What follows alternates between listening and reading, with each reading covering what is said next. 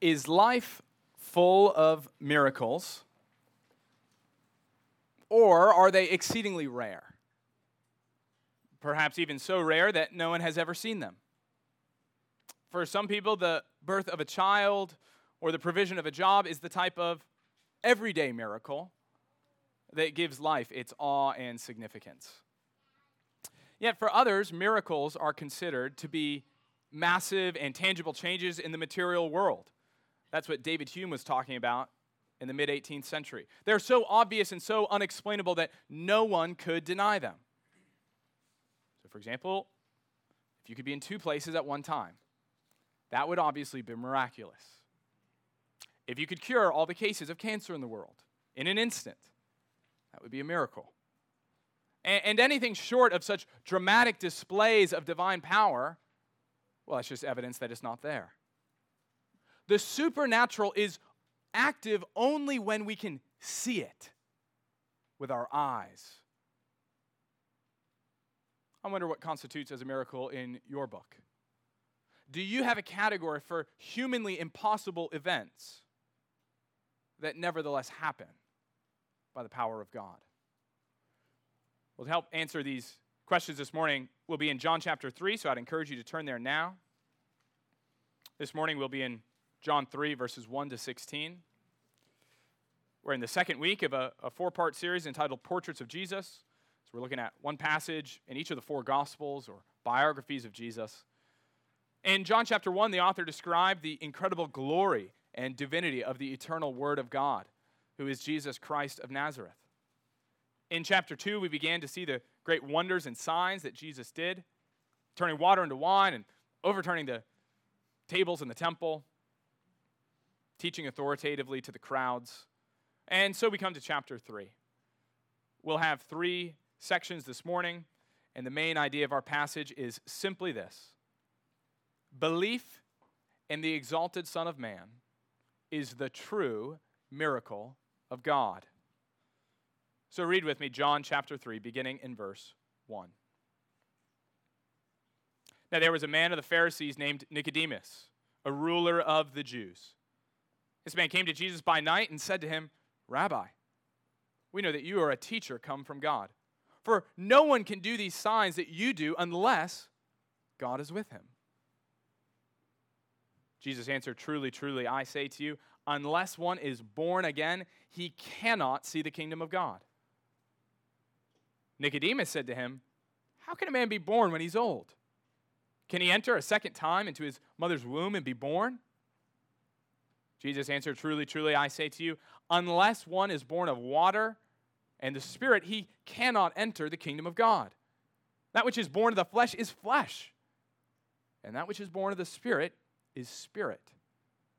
Do not marvel that I said to you, you must be born again. The wind blows where it wishes, and you hear its sound, but you do not know where it comes from or where it goes. So it is with everyone who is born of the Spirit." Nicodemus said to him, "How can these things be?" Jesus answered him, "Are you the teacher of Israel, and yet you do not understand these things? Truly, truly, I say to you, we speak of what we know, and we bear witness to what we have seen, but you do not receive our testimony. If I have told you earthly things and you do not believe, how can you believe if I tell you heavenly things? No one has ascended into heaven except he who has descended from heaven, the Son of Man. And as Moses lifted up the serpent in the wilderness, so must the Son of Man be lifted up, that whoever believes in him may have eternal life. For God so loved the world that he gave his only Son, that whoever believes in him should not perish, but have eternal life." Amen. Well, our first section is found in verses 1 to 8, entitled "A True Miracle." And you see there in verse 1 that a man named Nicodemus comes to Jesus by night. So just like last week's character, Simon, who's one of the Pharisees, Nicodemus is also part of the Pharisees, who were the religious leaders of Jesus' day, and they were known for their strict observance and sometimes hypocritical application of God's law. But Nicodemus wasn't only a Pharisee. Notice that verse 1 says he was a ruler of the Jews.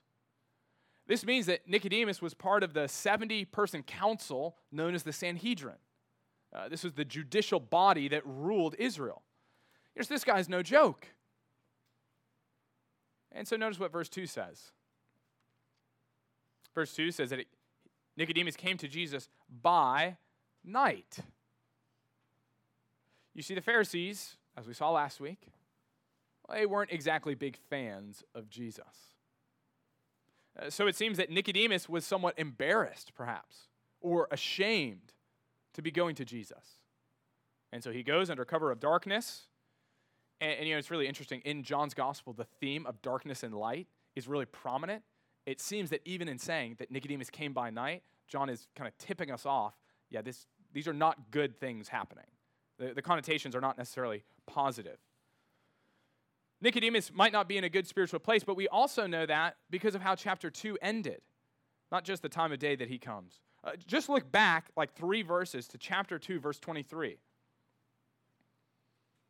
It says, "Now when Jesus was in Jerusalem at the Passover feast, many believed in his name when they saw the signs that he was doing.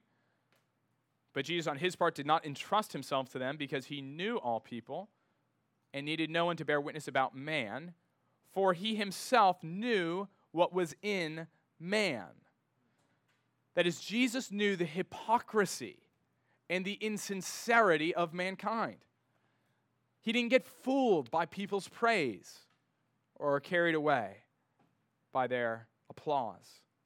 And then, now look at, again, how chapter 3 begins.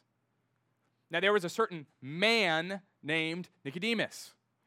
In the Greek, there's literally only 2 words separating that. Jesus knew what was in man. There was a man named Nicodemus.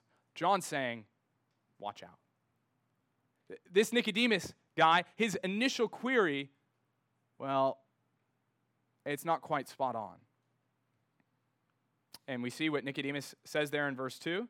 Perhaps we think it's going to be really negative after that introduction. But then he says this, "Rabbi, we know that you're a teacher come from God, for no one can do these signs that you do unless God is with him." And so for all the negative connotations associated with Nicodemus, that's not a bad opener, right? I mean, this religious leader and expert on the law, he's one of the 70 most important men in ancient Israel, and he calls this upstart, itinerant rabbi, teacher. That's not half bad. It's a lot better than a lot of other people were calling Jesus. And so he says that we know that you're from God because no one can do these signs. No one's able to do these signs unless God is with him. All right, so the role of signs is crucial in John's gospel.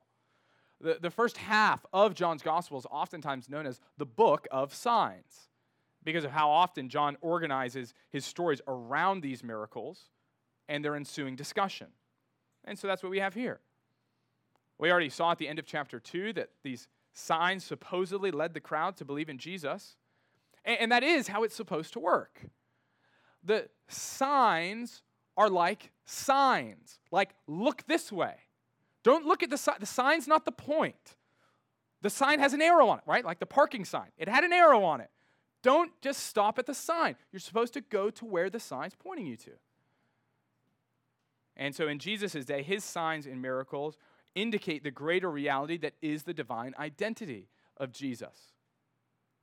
As people see the signs, they're supposed to recognize who Jesus is. The problem is they keep obsessing over the signs and failing to recognize what the sign itself is commending, because the sign isn't the point, right? So when Jesus feeds the 5,000, the point is not that this guy can get us free Panera bread for life. The point is that Jesus is the bread of life. So don't obsess about the sign, right? It's like going to Disney World. You see the Magic Kingdom sign, and you just go like, wow, look at this sign. It's a beautiful sign. It's a big sign. It's a well-lit up sign. It's an impressive sign. Let's just hang out here all week. That's a bad idea. We're supposed to look beyond the sign to what the sign is pointing to. And so throughout John, there's this question, do people latch onto the sign Or do they see what it's pointing to? And here, Nicodemus, again, it's actually a little bit surprising. He seems to kind of be on the right track. He affirms that Jesus is from God because of the impressive miracles that no one else is able to do. He marvels at the great wonders that Jesus is working. And then we see Jesus' response in verse 3. Look there. Jesus answered him, "Truly, truly, I say to you, unless one is born again, he cannot see the kingdom of God." Now, this might seem totally out of place, right? Like totally random. Why did Jesus just change the subject? Well, actually, I don't think he did. The ESV shows the connection, but just to translate the Greek a little more literally, Nicodemus says, "We know you're a teacher from God because no one is able to do these signs unless God's with him." To which Jesus replies, "Unless one is born again, he's not able to see the kingdom of God." Do you see what's going on? Nicodemus is super impressed with these external miracles. Like, wow, these things are amazing. No one is able to do such things. To which Jesus responds, "You think being able to do these miraculous signs is impressive? I'll tell you a more impressive miracle. Being able to see the kingdom of God because you've been born again. That is a truly mighty work.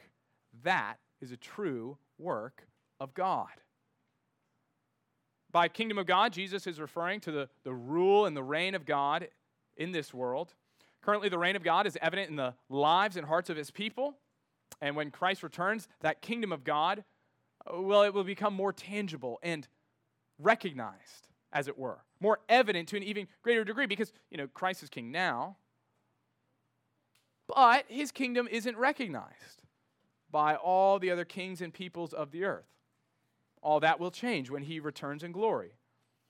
And so no one's able to see God's kingdom, that is to experience it, unless they are born again. Okay, and we'll talk about the translation of that word because Jesus is using a double meaning. And so Jesus makes 2 points here. So first, you must be born again. That's what verse 3 is saying, right? While there is a physical birth that grants us life in this world, we need a spiritual rebirth to enter God's kingdom. Because we are not qualified to enter God's kingdom simply by virtue of being alive. There is something that prevents our entry into God's happy land, and that's our sin.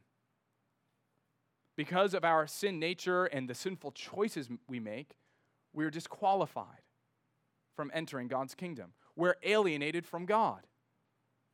As Ephesians 2:1 says, "You were dead in the trespasses and sins in which you once walked." And so while we may be physically alive, all of us are born spiritually dead. We love ourselves more than we love God. We don't love our neighbor as we ought. We prize and we cherish our own autonomy rather than Christ being king over our lives. And so to be clear, the reason we're not in God's kingdom is not God, but us. We don't want to be there. We want Scott's kingdom. And so to enter, we must be spiritually reborn. Yet that word translated again in the Greek, I'm guessing your Bible has a footnote, the ESV does. That word translated again is deliberately ambiguous on Jesus' part.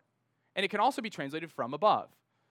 So Jesus is either saying, you could translate it, you must be born again in verse 3, or you must be born from above. And that's that second reality that Jesus further explains in verse 5. So Nicodemus totally misunderstands Jesus' point in verse 4. He says, how can a man be born when he's old? Totally misses the spiritual plane and reality that Jesus is operating at. And then in verse 5, look there. Jesus answered, truly, truly, I say to you, unless one is born of water and the Spirit, he cannot enter the kingdom of God.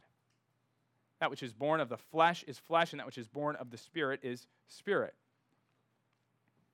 You see, to be born again, well, that spiritual rebirth is only possible as we are born from above by God's Holy Spirit. That's the second thing Jesus is trying to communicate to Nicodemus and to us. In referring to water and the Spirit, Jesus is alluding to Ezekiel 36, where in verse 25 it says, I will sprinkle clean water on you, and you shall be clean from all your uncleannesses, and from all your idols I will cleanse you, and I will give you a new heart and a new spirit I will put within you. And I will remove the heart of stone from your flesh and give you a heart of flesh, and I will put my Spirit within you. So the water symbolizes cleansing, and the Spirit, the agent of that cleansing, as we're born again or regenerated. And thus, Jesus explains that regeneration or being born again is from above. It is affected by God's power, by His Spirit. And it's truly a miracle because it's God's work. Right? So if this were merely a human decision, well, then conversion would be a little bit like choosing a different toothpaste at the grocery store. You know, you decide, you're the actor, you're responsible, you can do it. But we're not spiritually neutral. We are spiritually dead. And so, what makes being born again or conversion such a miracle is that it has to happen from God. We cannot effect it ourselves, but it is God's Spirit. You know, you and I can't cause ourselves to be born again any more than a baby can cause his or herself to be born. This means that whether you became a Christian at 6 or 16 or 60, it is a miracle. It didn't matter how much your parents prayed for you, or how often you went to church, or how often you read your Bible. None of those things in and of themselves could do it.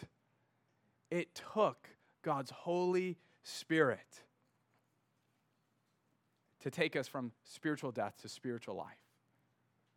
You know, it's basically like God breathing life into Adam and Eve. How much did Adam and Eve contribute to their being made alive? 0, right? That's the same. It's the same with us. Jesus' point in verse 6 is just that, to emphasize how helpless we are in this, right? We are fleshly, which I don't think here means sinful, but just means that it's referring to our earthly, weak condition. And so we beget flesh.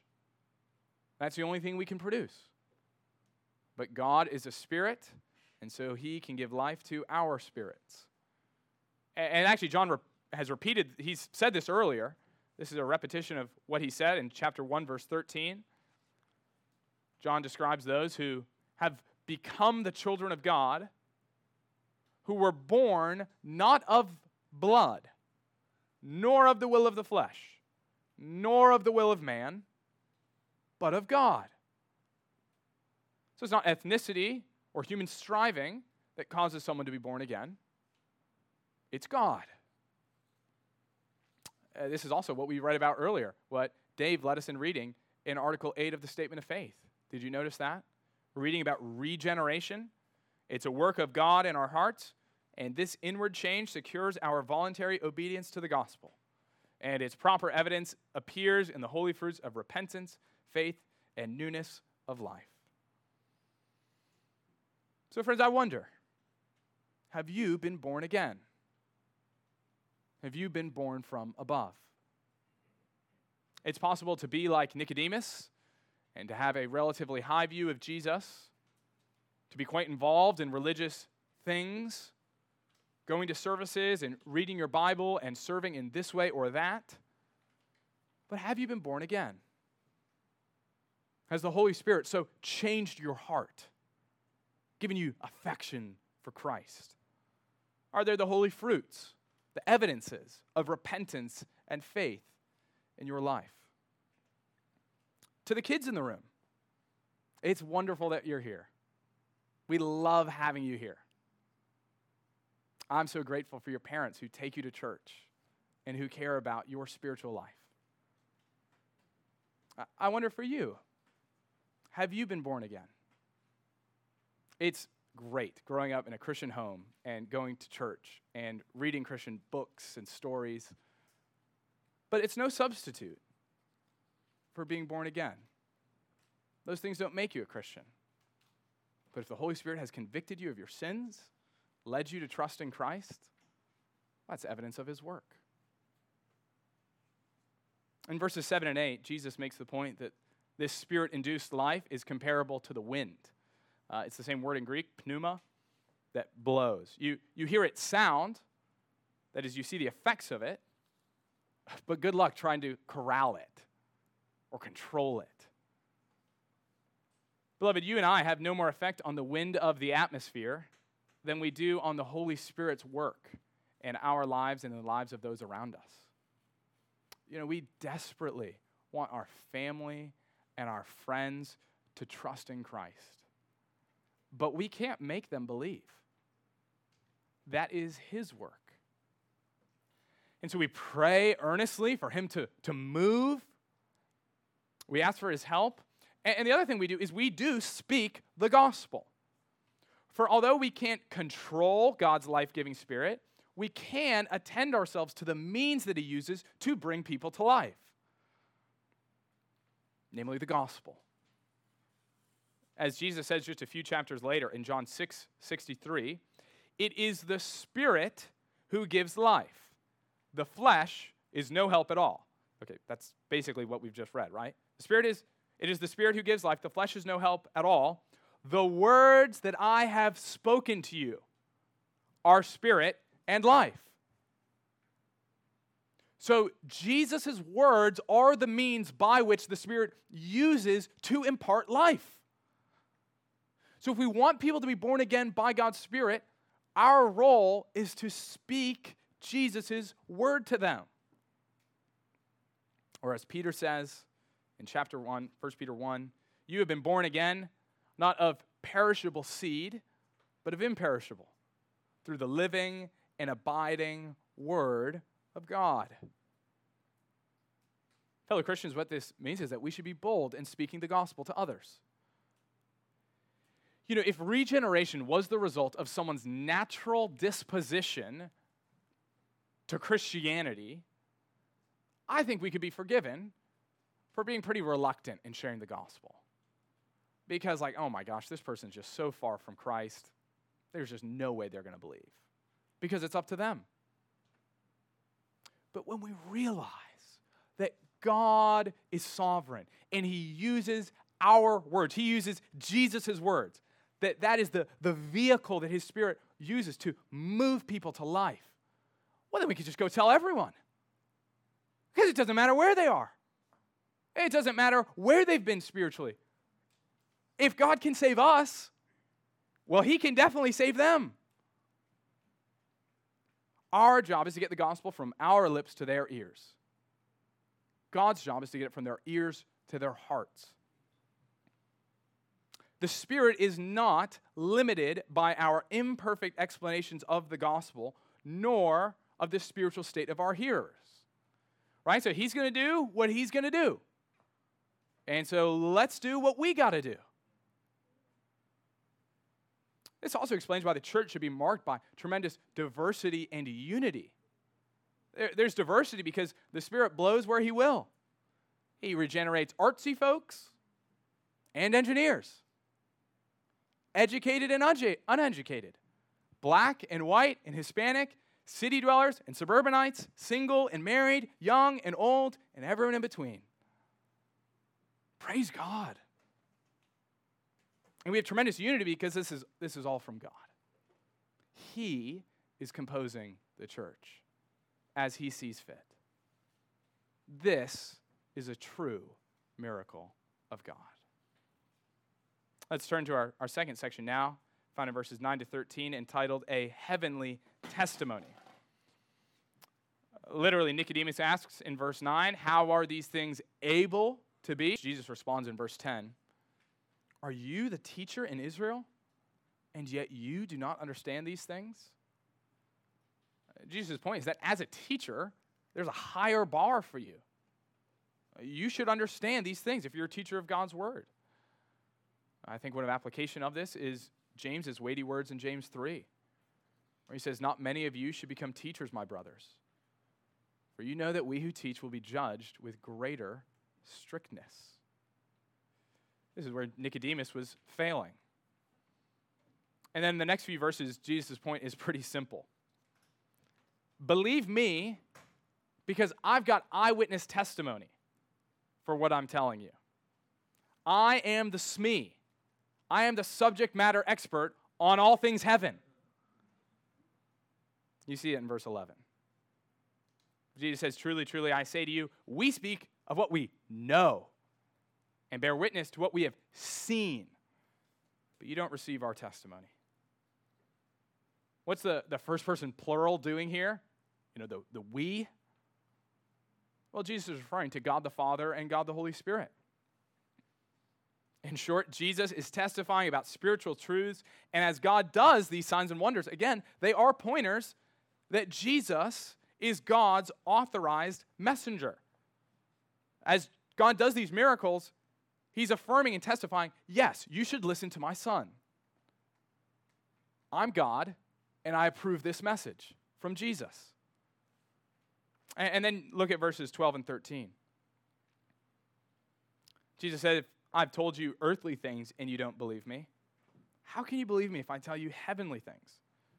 No one has ascended into heaven except he who descended from heaven, the Son of Man," which is Jesus' title for himself. Jesus is basically saying, when was the last time you guys were in heaven? Do you have a better informed source on heavenly happenings than me?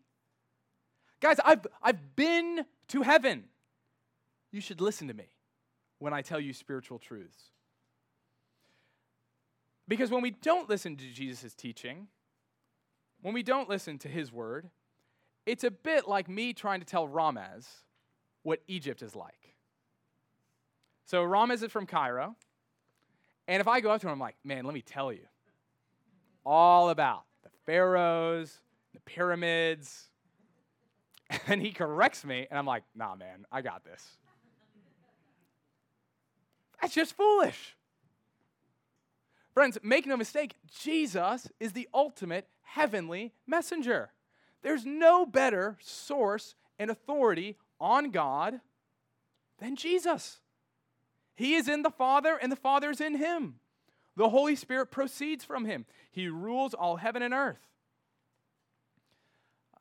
People eat up those books from the people who've, they say they've been to heaven and back, and they'll tell you all about it for $29.99.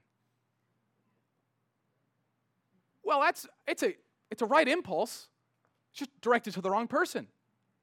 Jesus has dwelled in heaven for all eternity. He's come down to bring us truth and light. We can trust his testimony. Jesus had VIP access to all of heaven. And so let's study his book. What does it mean when Jesus says, when he calls himself the Son of Man? There at the end of verse 13. At a basic level, it means that Jesus is a human. But more than simply affirming his humanity, this title is from Daniel chapter 7. So in Daniel 7, the prophet sees a vision of the end of times when God has destroyed every rival kingdom and throne to establish his own kingdom. And this Son of Man comes riding on the clouds to receive the kingdom of God from God himself. And so Jesus' point is that he is the Son of Man, and that as the Son of Man, he and he alone has descended from heaven and will ascend to heaven again. Friends, Jesus is God's heavenly messenger. And so we arrive at our final section in verses 14 to 16, entitled An Exalted Savior. Look there. As Moses lifted up the serpent in the wilderness, so must the Son of Man be lifted up, that whoever believes in him may have eternal life. Now, we read the story of Moses lifting up the serpent earlier in the service. That was the Numbers 21 reading. Israel was grumbling and impatient with the Lord. They didn't trust his provision. They maligned him with their words. They accused him in their thoughts. And so after much grumbling on multiple occasions, God sends these fiery serpents. As punishment for sin, God's wrath broke out against them. But then the people repented. They asked for Moses' help. Moses interceded. He prayed on behalf of the nation. And God relented. And here's where it gets really interesting. Notice, this is fascinating. Notice, God didn't take away the serpents. This just hit me the other day. He could have. All right, I'll take away the serpents. Right? Like he did that with the plagues, right? He sends the frogs or the flies and that, and he takes them away. He sends the serpents, but he doesn't remove them. The punishment for sin remains, but for those who trust God's word, whose repentance is proved by taking God at his word, he gives a means of escape, a way of salvation. As he told Moses to build a signal or a pole and to put a bronze serpent on it. So that whoever suffered the consequences of their sin, if they trusted in God's provision and looked to the bronze serpent by faith, well, they would live. And so, how does this have to do with Jesus? What's the connection that he's making? Well, because of our sin, we too are in trouble, aren't we? Because of our grumbling and complaining. Because of our impatience and our ingratitude. Our accusations against God and our slandering of his character, we deserve God's wrath, just like Israel. We deserve death. And yet, because God is merciful, because of his love, he's provided a means of escape. He's not completely taken away the consequences of sin. On the day you eat of it, you will surely die. So sin still leads to death. But there is a means of escape.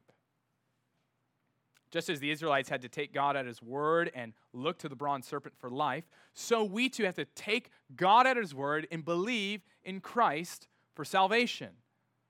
Just as Moses prayed for the people, now Christ prays for us. He intercedes on our behalf.